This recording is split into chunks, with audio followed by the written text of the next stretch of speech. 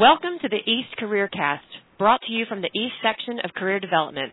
I am Stephanie Montgomery from the Medical University of South Carolina. In this section, we are pleased to have Dr. Kirby Gross with us.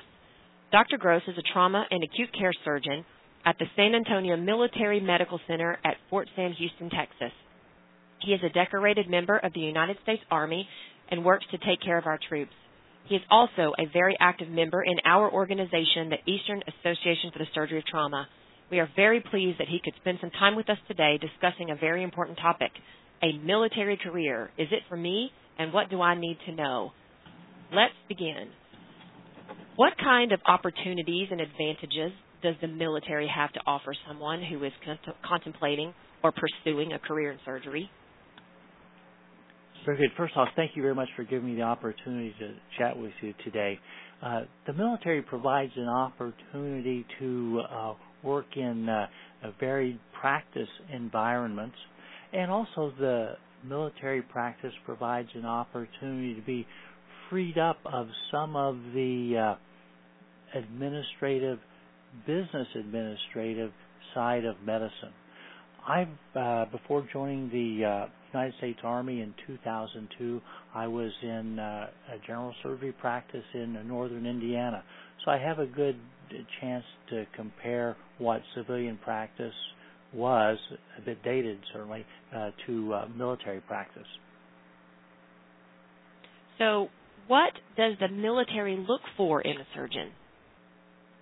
Well, I think the military, in terms of surgeons, looks for, first off, skilled surgeons. The military surgeons need to meet the same standards, the same requirements as our civilian colleagues. That is board certification. There are many routes to become a military surgeon. The specific route that I became a military surgeon was a bit different in that I had no affiliation with the United States Army when I came on board in 2002. My training was civilian at Indiana University, went into practice, then joined the Army in 2002. So I was considered a direct accession is the specific term. So I approached the local recruiters, and in terms of recruiting for physicians, nurses, other allied health professions, pharmacy, for example, physical therapists, there's a specific group of recruiters in the Army who are knowledgeable about healthcare recruiting. So that was my route. However, there are educational opportunities for physicians, and truly the bulk of the military physicians and surgeons enter the military through educational programs. The military has opportunities to attend medical school through the Uniformed Services University of Health Sciences. There are also scholarships that are available for those interested in health career, which are available. And those individuals who start their medical training through those routes, then as they move to the residency and specialty tracks, that's the more common route for someone to actually become a practicing surgeon in the Department of Defense. It segued really well into my next question. Is there an optimal time to make the jump to a military career? For example, do you think going in at medical school level or right after the fellowship, or does it even matter? I don't think it really matters. I think what's most critical about serving in the Department of Defense as a surgeon is understanding what one's wishes and desires and motivations to be a surgeon in the Department of Defense.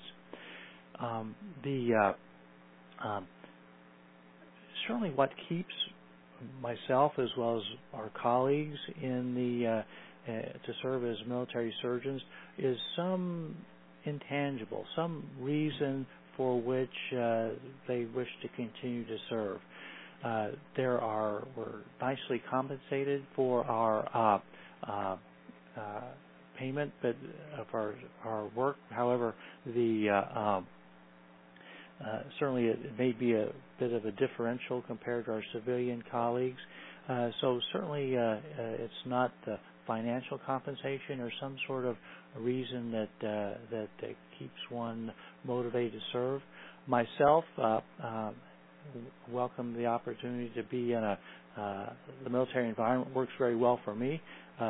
Not all individuals would do well in the relatively structured employment environment of the Department of Defense.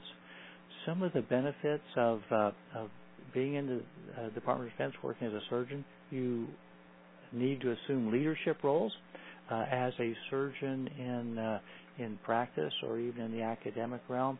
There are certain leadership roles which one assumes as they become more senior.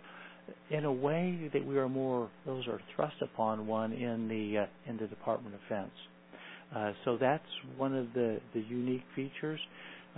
If someone wishes to acquire some of the more military-oriented training and background, probably coming into the early on in their professional career would be prudent, as opposed to coming on board a bit later. However, those opportunities, the outward bound things, opportunity for airborne school, air assault, opportunity to have some time in the field, those are opportunities which are available at all ages, but they're typically more easily engaged younger years. So can you tell us some of the specifics regarding a military commitment? How many years of payback is required, and what sort of basic training do you have to complete? Now, as a direct accession, my initial commitment back in 2002 was for 4 years on active federal service, with that to be followed up with 4 years of reserve commitment. The opportunity to stay on active federal service is if the service member, if the surgeon wishes to stay on board, typically that's not a problem, provided their performance clinically as well as professionally is solid. The training, myself not having any specific military background, my initial entry was off to Officer Basic course. And at Officer Basic course, that's where we learn some rudimentary notion about military customs and courtesy, structures of the military, some basic weapon skills, some land navigation, some of those sort of things which are necessary to know, which provides ability to interact with other members of the Department of Defense. Certainly, those individuals who have a different route as a military surgeon, those who have attended medical school or their residency training in the military, they will be exposed to those lessons during medical school at USUS, and also during their training at one of the military medical centers which offers graduate medical education. So could you please share with us a bit about your career in the military? You said you joined in 2002, so when was that in reference to the other stages of your career, and what influenced you to make the decision to jump to the military at that point? My interest in the military goes back quite some time. I attended undergraduate school at a small engineering school at Terre Haute, Indiana, Rose-Hulman Institute of Technology, and it was the last undergraduate institution in the nation that had mandatory ROTC. And this was quite a few years ago, and the school I attended, Rose-Hulman, was engineering and the associated sciences, and it had little in terms of other curriculum.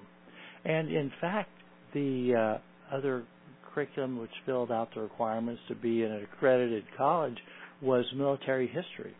And the faculty, the ROTC faculty, were outstanding. There were young military officers who were very, very knowledgeable about the military and who were able to provide military history courses, military science courses. We had a chance to learn during those first 2 years of mandatory ROTC some basic structure of the military. Now, mind you, this was many years ago, and this was at a period of time when the military service was not all that popular, and shortly after my stay at Rose-Hulman, the association with ROTC was no longer mandatory for undergraduates. Another point which caused some interest in military service and specifically surgery in the military was my residency. I trained at Indiana University, and my surgical mentor was Dr. James Madura. And Dr. Madura had trained at Ohio State University, and after his internship, he was drafted, and he served as a surgeon in Vietnam.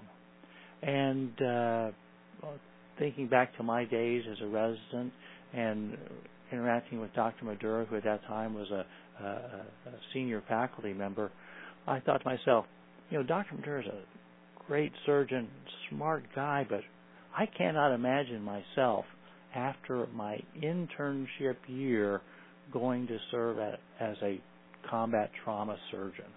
And the sort of stories Dr. Madura would share with us, experiences in Vietnam and the challenges that he described and some of the unique features of surgery in the military actually piqued my interest.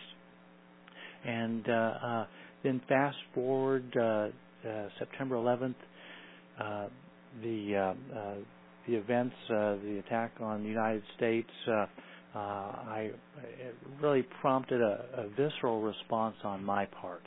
It was a response that I was, in all honesty, angry. It still angers me to this day to understand that I don't understand how individuals in their office checking emails are considered legitimate targets. And however, that was the case, and on that day, and remains the case. So I felt it was my responsibility and obligation to ensure that our war fighters who would be defending the United States have resources available, including surgeons who were committed to the cause. My experience in the United States Army has been very rewarding. Had 17 outstanding years in practice in northern Indiana, just outside South Bend and Elkhart. Very much enjoyed practice. However, my experience serving as a military surgeon has been been much more rewarding. I think it's been more rewarding in terms of the patients to whom I provide care. My interest has been that of deployed trauma care. I've had the good fortune to have been deployed 7 times for a total of 50 months, 50, and the deployments, taking care of our wounded warriors, it's been inspiring. All it takes is being in a theater combat support hospital or a theater forward surgical team receiving casualties from a firefight, and have one of the service members inquire how their buddies are doing. And invariably, as wounded service members arrive after being injured themselves, their first question, should they be able to speak, is always, how is their colleague? And the second question is, when can I get back to the fight? And that might be a good question, but oftentimes the folks who are asking those questions have suffered amputations and are fully unaware of the impact that their injuries will have on them long term.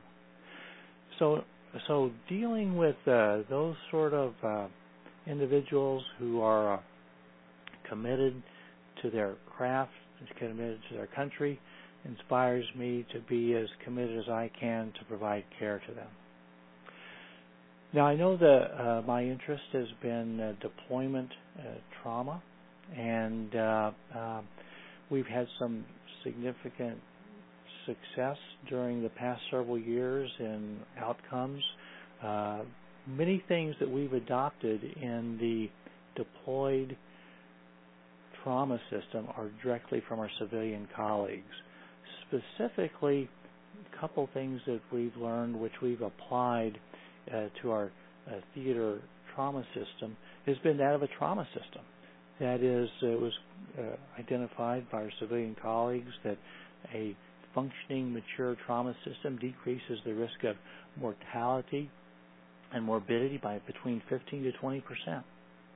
Also, the American College of Surgeons, the National Trauma Database, that registry served as a tremendous opportunity to improve for performance improvement and to facilitate clinical investigations. So at the start of the recent conflicts, those two very fundamental pieces, fundamental parts of improving outcomes did not exist in the Department of Defense. Some of our military surgeons at the time, Colonel John Holcomb, Colonel Don Jenkins, Warren Dorlock, some of the Brian Eastridge, some true leaders identified that we needed to incorporate these processes into the military. So in 2004, 2005, they advocated to our theater medical leadership the benefits of adopting some of these principles, and a theater trauma system was established, and also at that time labeled a Joint Theater Trauma Registry was established. It's been relabeled as the Department of Defense Trauma Registry. And with those two innovations that our civilian colleagues had known for years, which had been incorporated into our deployed trauma system, we've had some significant improvements in outcomes. But I think there are many reasons that we've had some improvements in combat casualty care outcomes. Specifically incorporating those two other innovations which have been applied, of course, have been tourniquets. The damage control resuscitation had been envisioned and considered, but really applied. And with the registry, we were able to confirm the benefits of that resuscitation route to be applied for our combat casualties. That has been particularly rewarding for me to serve as a member with our warriors downrange, also to have a chance to see the improvements in combat casualty care over the period of time. It's been said that the only individuals who truly gain from conflict are future warriors, and I think that it's been well known that there are improvements which occur during time of war, and that's happened in the past. We know about the use of antibiotics in World War II, the introduction of vascular surgery in Korea and Vietnam, the evacuation processes which were started and refined in Vietnam. And it goes back to wars in the past. And one of the motivations, in addition to contributing to the defense of our country back at the start of this conflict, was to participate in the improvement in casualty care. I knew that there are gains to be made, and the blood of our service members would be lessons would be availably learned, and I wanted to ensure I had a chance to participate and make sure those lessons would not be lost. So that's been my focus. Been very rewarding. I've had a chance to serve at several duty stations here in the United States. My initial duty station was at Fort Campbell, Kentucky, and then between deployments, I eventually had a duty assignment at William Beaumont Army Medical Center. Then I had a duty station at the old Walter Reed Army Medical Center at Washington, D.C., and my current duty station is at San Antonio Military Medical Center. One of the very rewarding things about my experience in the military is the chance to collaborate with our civilian centers of excellence. My first duty station was at Fort Campbell, Kentucky in 2002, and Fort Campbell, Kentucky is only about 40 minutes by I-24 from Nashville, and the trauma service at Vanderbilt University, Director of Trauma at the time, Dr. John Morris, now Dr. Rich Miller, were very supportive of their military surgeon colleagues who were practicing up the road at Fort Campbell. And I had a chance to spend time, go down to Vanderbilt, attend grand rounds, eventually shadow the trauma teams on weekends. Certainly by that time I'd been in practice for many years, but I certainly recognized the need to become more familiar with current trauma practice and thought. And our colleagues at Vanderbilt welcomed me to shadow them and observe, and I did not participate in the care, but I sure learned a lot from rounds in the ICU and watching the faculty and the house staff work. After several deployments, I was even further inspired to pursue a career in trauma, and the Department of Defense does offer not only general surgery training, but also fellowship training. And I applied for an opportunity for advanced training in trauma. And now keep in mind, at that point, I was 54 years old. And I applied to the board, that is the military board, requesting opportunity for additional training in trauma. And at the time, being 54, I thought I almost did it as a joke, thinking, I cannot imagine the Department of Defense would invest 2 years in a surgeon to give them an opportunity to gain initial training in trauma. I would imagine, look at the yield. Certainly train a young person, someone whose longevity in the Department of Defense would be much greater. Well, I applied to this board, and guess what? I was selected. And I was very happy to receive the news. I was actually deployed at the time. And my next email from deployment was to Dr. Addison May, the program director at Vanderbilt. And I informed him I would have 2 years for training and asked him if what the process was to apply to the fellowship at Vanderbilt, and he responded to say I was hired. And I couldn't. I almost thought it was a joke once again, but I learned that one of the benefits of having military surgeons serve as fellows are, well, number one, we're generally not troublemakers. If we can put up with the bureaucracy of the Department of Defense, we're generally good citizens. And secondly, we can operate independently.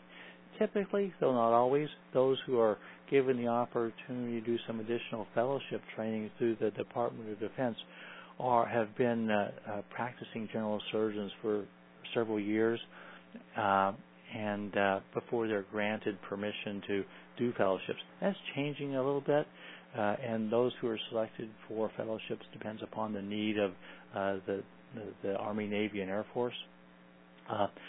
And also one of the reasons that military surgeons are welcome to serve as fellows is our salaries are actually paid by the Department of Defense.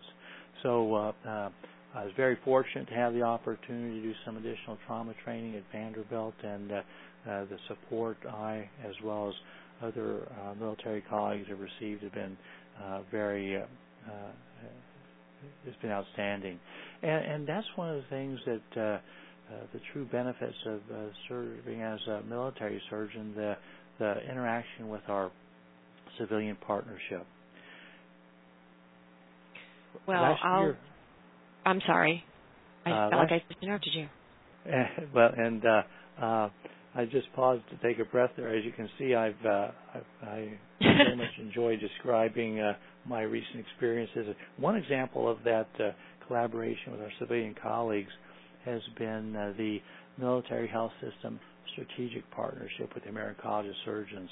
And Dr. Dave Hoyt, Executive Director of the college, and our Assistant Secretary of Defense for Health Affairs, Dr. Jonathan Woodson, saw to it that that partnership and collaboration between military surgeons and civilian surgeon leaders would become more formalized. So a charter was signed at the American College of Surgeons meeting in October 2014, and the college is very supportive of looking for the military surgeons to form a military chapter of the American College of Surgeons and other educational support.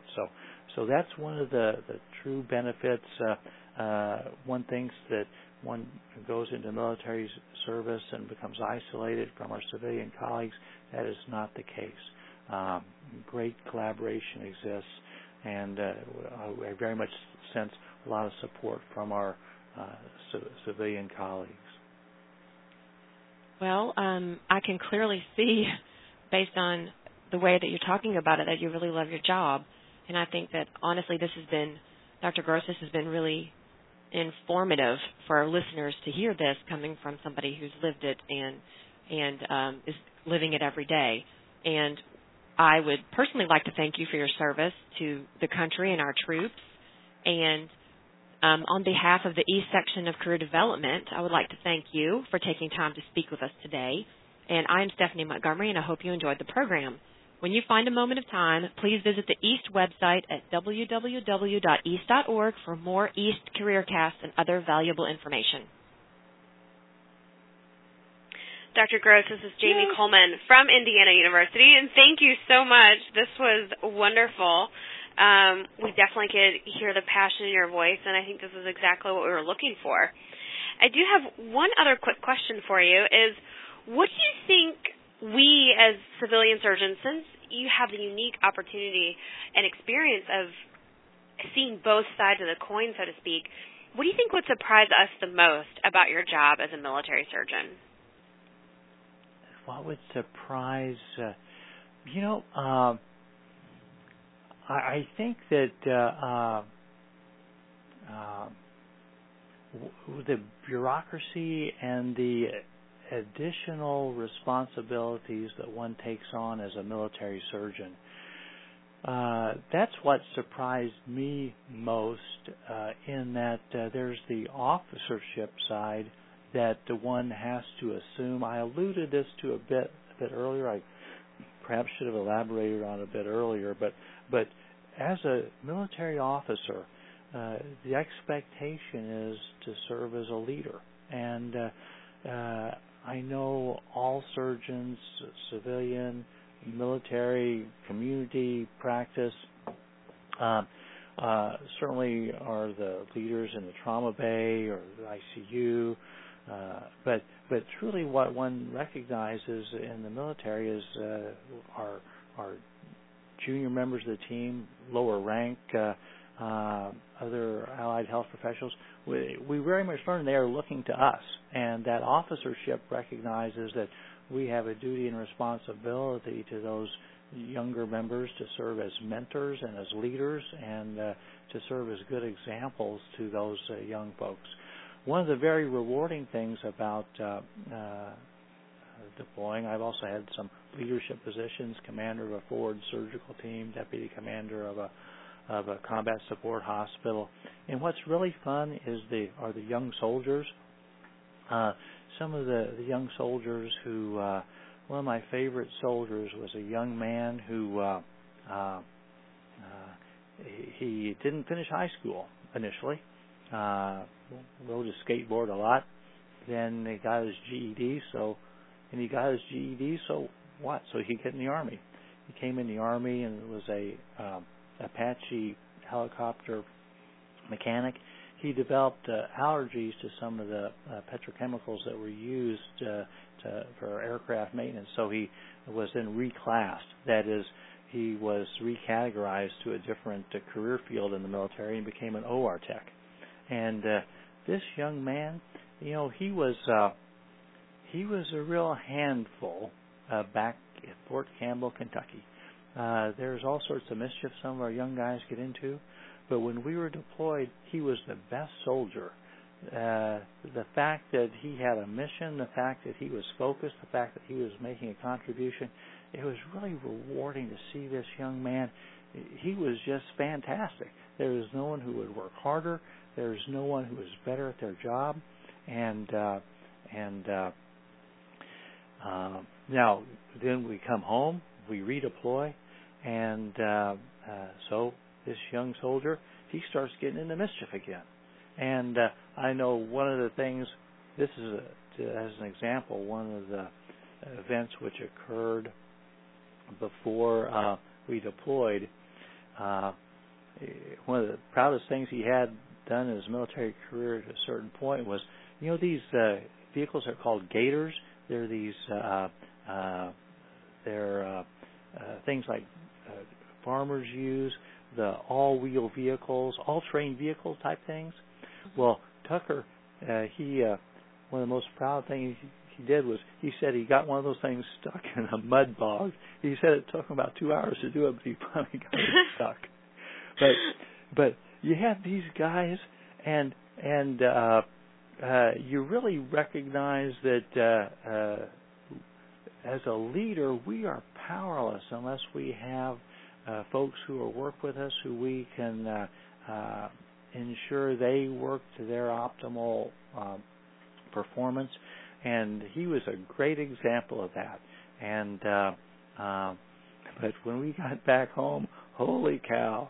There's one thing about being a military officer at a certain grade. You actually Uniform Code of Military Justice. You can hand out some discipline right on the spot.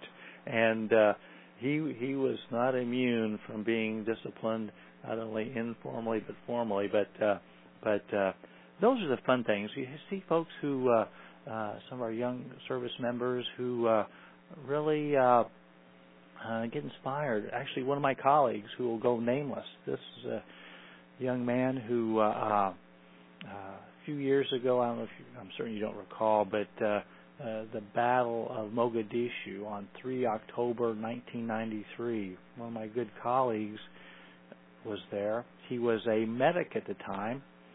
He'd had some tough challenges in high school, and it was a matter of joining the Army for something to do. He was at the Battle of Mogadishu. He was inspired.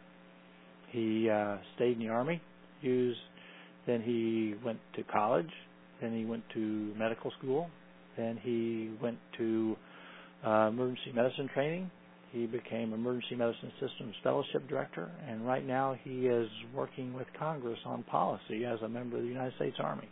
And that sequence of events was no doubt inspired directly by the sort of actions he saw as an 18-year-old man many years ago.